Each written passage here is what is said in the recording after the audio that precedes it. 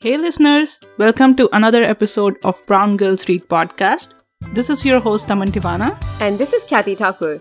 And both of us love reading books. On this podcast, we bring our favorite books to you and discuss the parts that were most meaningful to us and how we found them interesting or relatable as brown girls.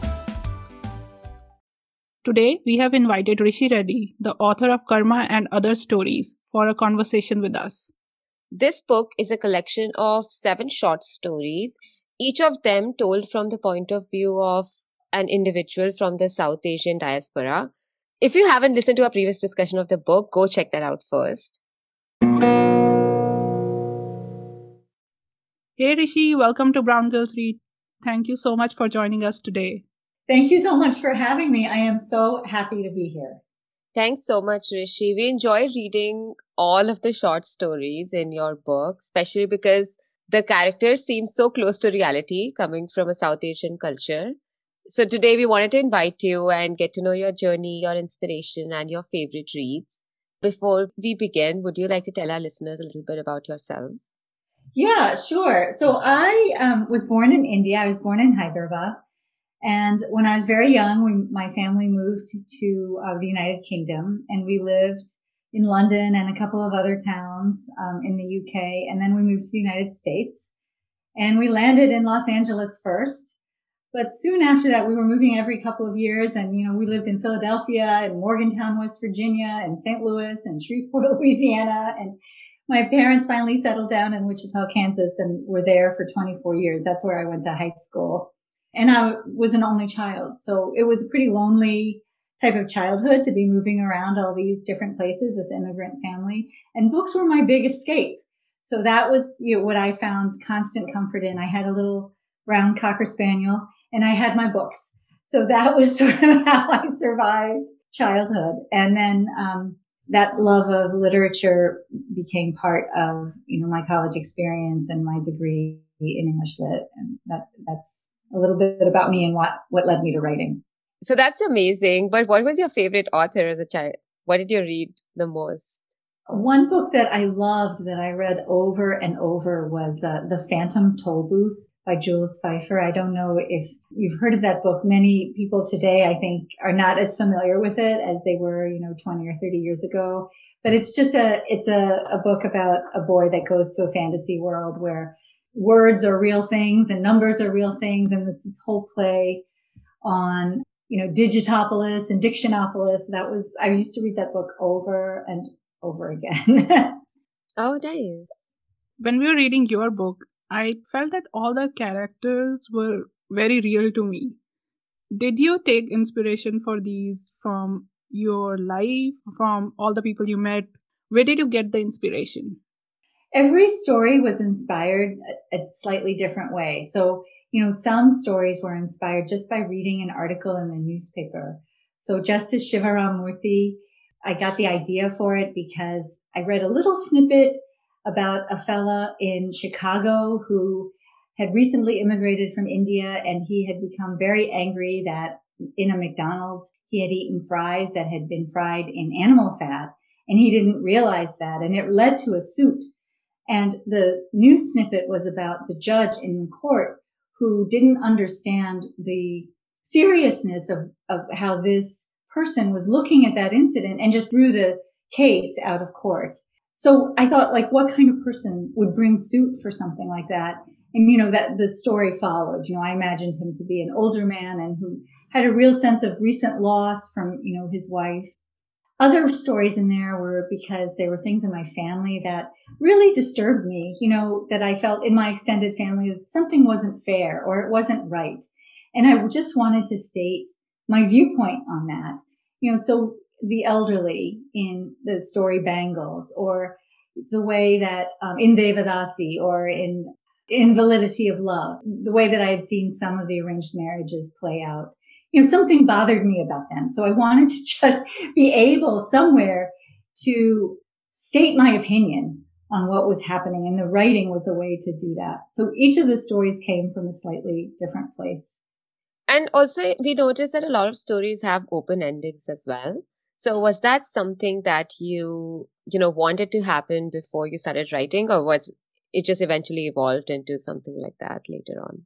Yeah, Kathy, it's really interesting you call them open endings because I don't think of them that way. I think of every plot line as there's a psychological journey that the character goes through. And then there's a what happens next journey that the character goes through, the strict, this happened, then this happened. And in the stories, I feel like I ended each story at a point where the psychological issue is resolved. That sort of subconscious conceited issue is resolved.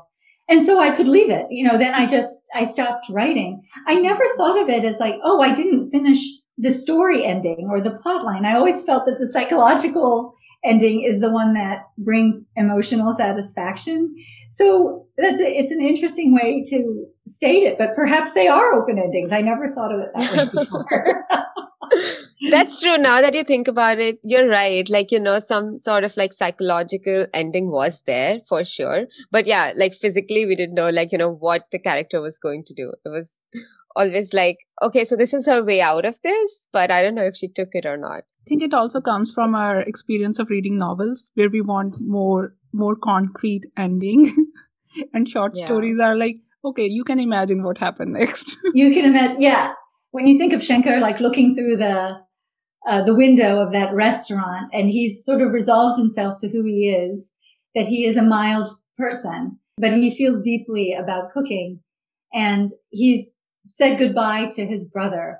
I felt like I didn't have to say, well, of course, he's going to open a restaurant. I felt like I didn't have to say that.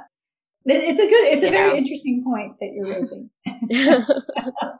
From all of your stories in this book, is there one that's personal favorite?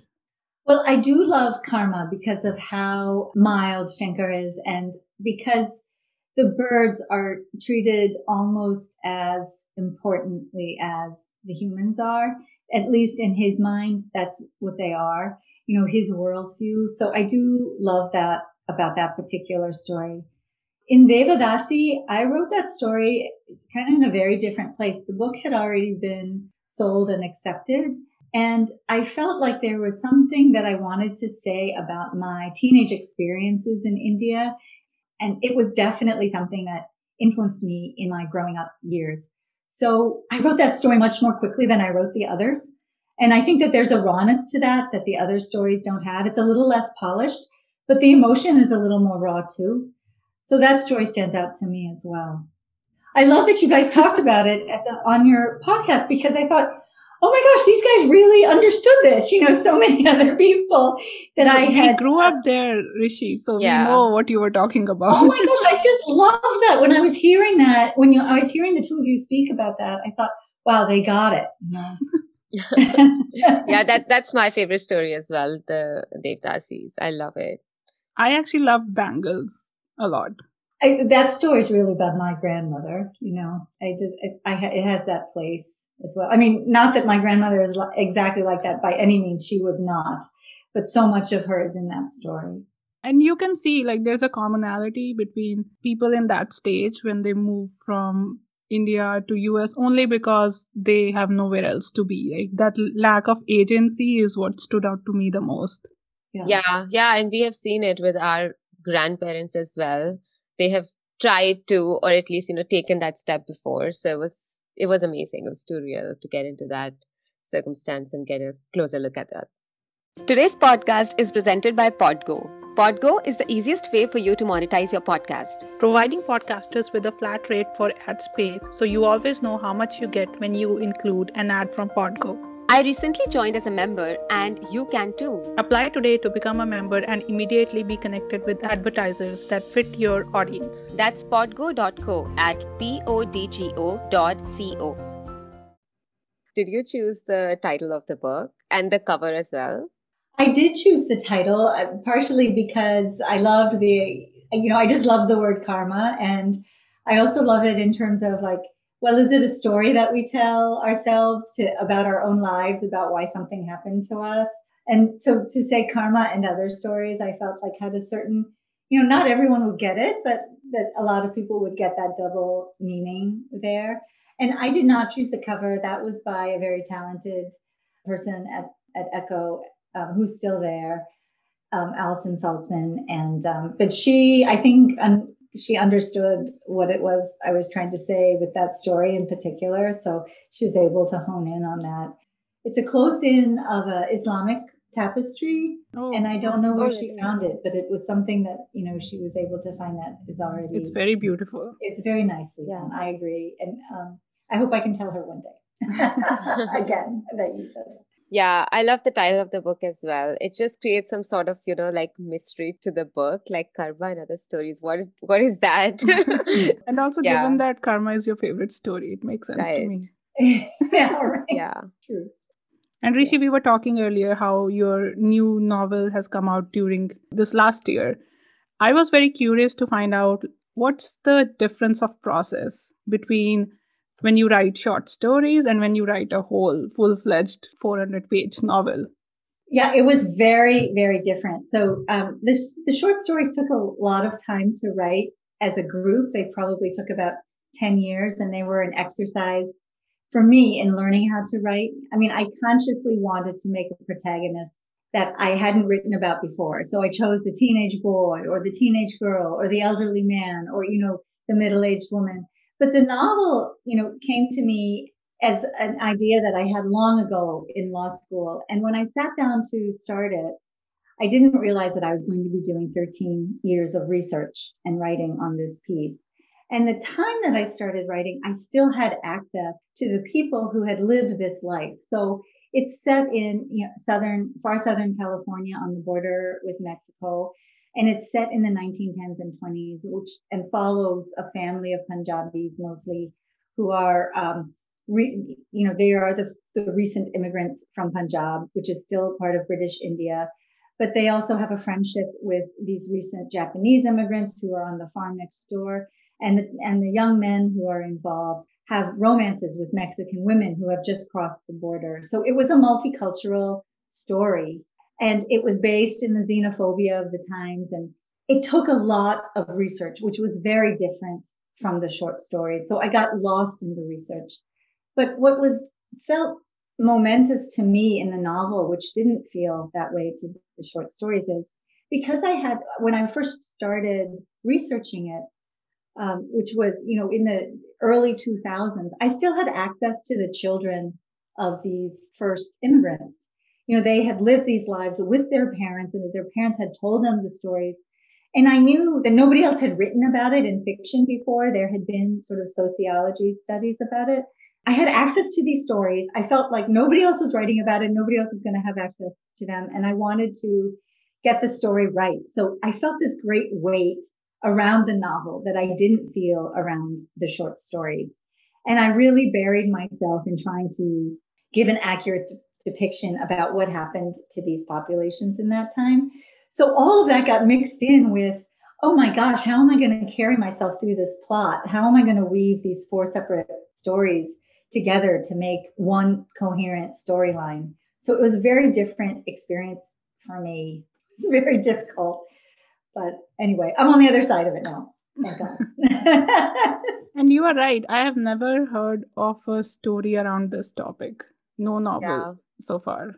Well, this is why I felt like it was such an important story to tell. And as South Asians become more and more a part of the fabric of the United States, I mean, we were a part of a fabric of the United States 100 years ago. But because of the way this population was excluded and then prevented from immigrating more, we're the perpetual foreigner. So I wanted to show where that began. It began 120 years ago. How can a population be the perpetual foreigner for 120 years? It's ridiculous. And yet this is the portrayal in media and, in the psyche of the United States. And of course, we should go to talk about the Chinese that have suffered under being the perpetual foreigner for even longer, for close to 150 years, if not a little longer than that. But this was something that I wanted to show, that here's the story of who was here in 1910 and even before that. We can't be the foreigner, and yet why are we painted as the perpetual foreigner? Yeah, I learned about how California got named like the Golden State because there was a lot of gold mining happening here at one point years ago. And how many Asians were called to work as labor here. But then later they had all these like immigration bans, like they cannot have families here, they cannot bring their families here, which kind of forced them to go back. And there's so much horrible history around this, around trying to keep non-white people out of this country. Whereas when you look at America, everyone is immigrant other than natives. Everyone else is immigrants. But it's like horrible how the families of immigrants are telling other people to go back. Absolutely. I mean, and that's what I wanted to show, because I feel many folks whose families have lived here for many generations, regardless of their race, don't know that story. For some reason, it's not really taught in the schools. I can't tell you how many people I've spoken with about Passage West that told me, wow, I never knew that we had those exclusionist policies. All of this was a hidden history that people don't talk about a lot. And I just wanted to get it right because I had access to the people who had lived it in that time. And many of those families that I was lucky enough to have met, I sat around their dinner tables. They told me their stories about their childhood. And a lot of those people have passed on now, in the matter of the last 10 years while I was writing the book. Thank you so much for writing this story, though. I think it's very important for us to bring our voices forward, because nobody else is going to do that for us. Yeah, nobody else is going to do that for us. Do you have any new books or any new projects that you're working on right now? Yeah, Kathy, I'm kind of like, I was just telling Daman how hard it was to write during this past year, both because it's, when your book is first out in the world, it's like your baby is like walking around out in the world and you don't know how, very anxious about how it's doing. But then with COVID, I mean, it was almost impossible to stay focused on a task. I like to write for 2 or 3 hours in the morning if I can before I start my day job. So I have, an idea that is swimming around in there that I've made some notes about. It's about multiculturalism and about climate change, the way that we're losing so much of what has been part of our planet. So it's a mixture of these themes. So it's in there. I'm working on it, but it's going slow. Yeah, that sounds like a very interesting topic, actually. And is the climate part coming from your day job? It absolutely is. And it's been something I've wanted to write about for a long time. Kathy, I was telling Daman that I'm the Director of Environmental Justice for the state of Massachusetts Environmental Executive Office. So I've done environmental work for 27 years or so. So It's the first time that I'm going to actually try to take something on like that. Wow, that'll be so interesting. I'm so excited to read it. You should get it out soon. I'll try. It's nice to hear that reaction. I'll try.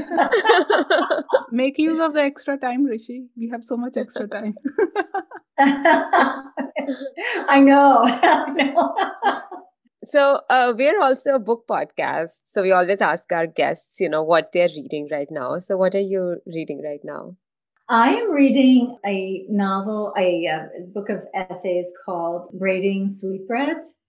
It's a beautiful set of essays about the Native American view of the land and the way that how we are essentially stewards of the land, and then the land gives back to us, and we're in this symbiotic, almost loving relationship with the land. And a book of poetry by Kiran Kapoor that's called Women in the Waiting Room. I keep getting that name. It's Braiding Sweetgrass. I must be hungry, like I'm saying sweetgrass. It's Braiding Sweetgrass, yeah. That's interesting how you changed it to sweetbread. And before we end our discussion for the day, is there something you would want to say to our listeners? I just love the idea of this podcast, and I love, the book group that you run, because there's so many Desi writers and readers out there, and it's really important that we get our stories told and that they're told by us. And I know this is a common thread in this, moment of racial awakening in our country. But even in that moment of racial awakening, and reckoning, South Asian voices are somehow lost. We get glommed together under Asian American. It's sort of like the monolithic other. There's no distinctions between people, when in fact, South Asians have a very distinct history separate from other groups in Asia. We have a unique colonial history for sure. The way that we interact with the English language, for sure. I mean, we've certainly adopted it and made it our own. I mean, we were speaking English in India before we were speaking it here in the United States, for instance. And I feel like it's really important that we don't accept mainstream media's perception of us, and we don't agree to being sidelined in the way that we often are. We're even about our vice president, how little her South Asian roots are talked about versus her other ethnic, identification. So I just want to say that I love this idea, and I love what you all are doing, and that I hope people hear that message out there. Thank you. Yeah, thanks so much. This gives us so much encouragement,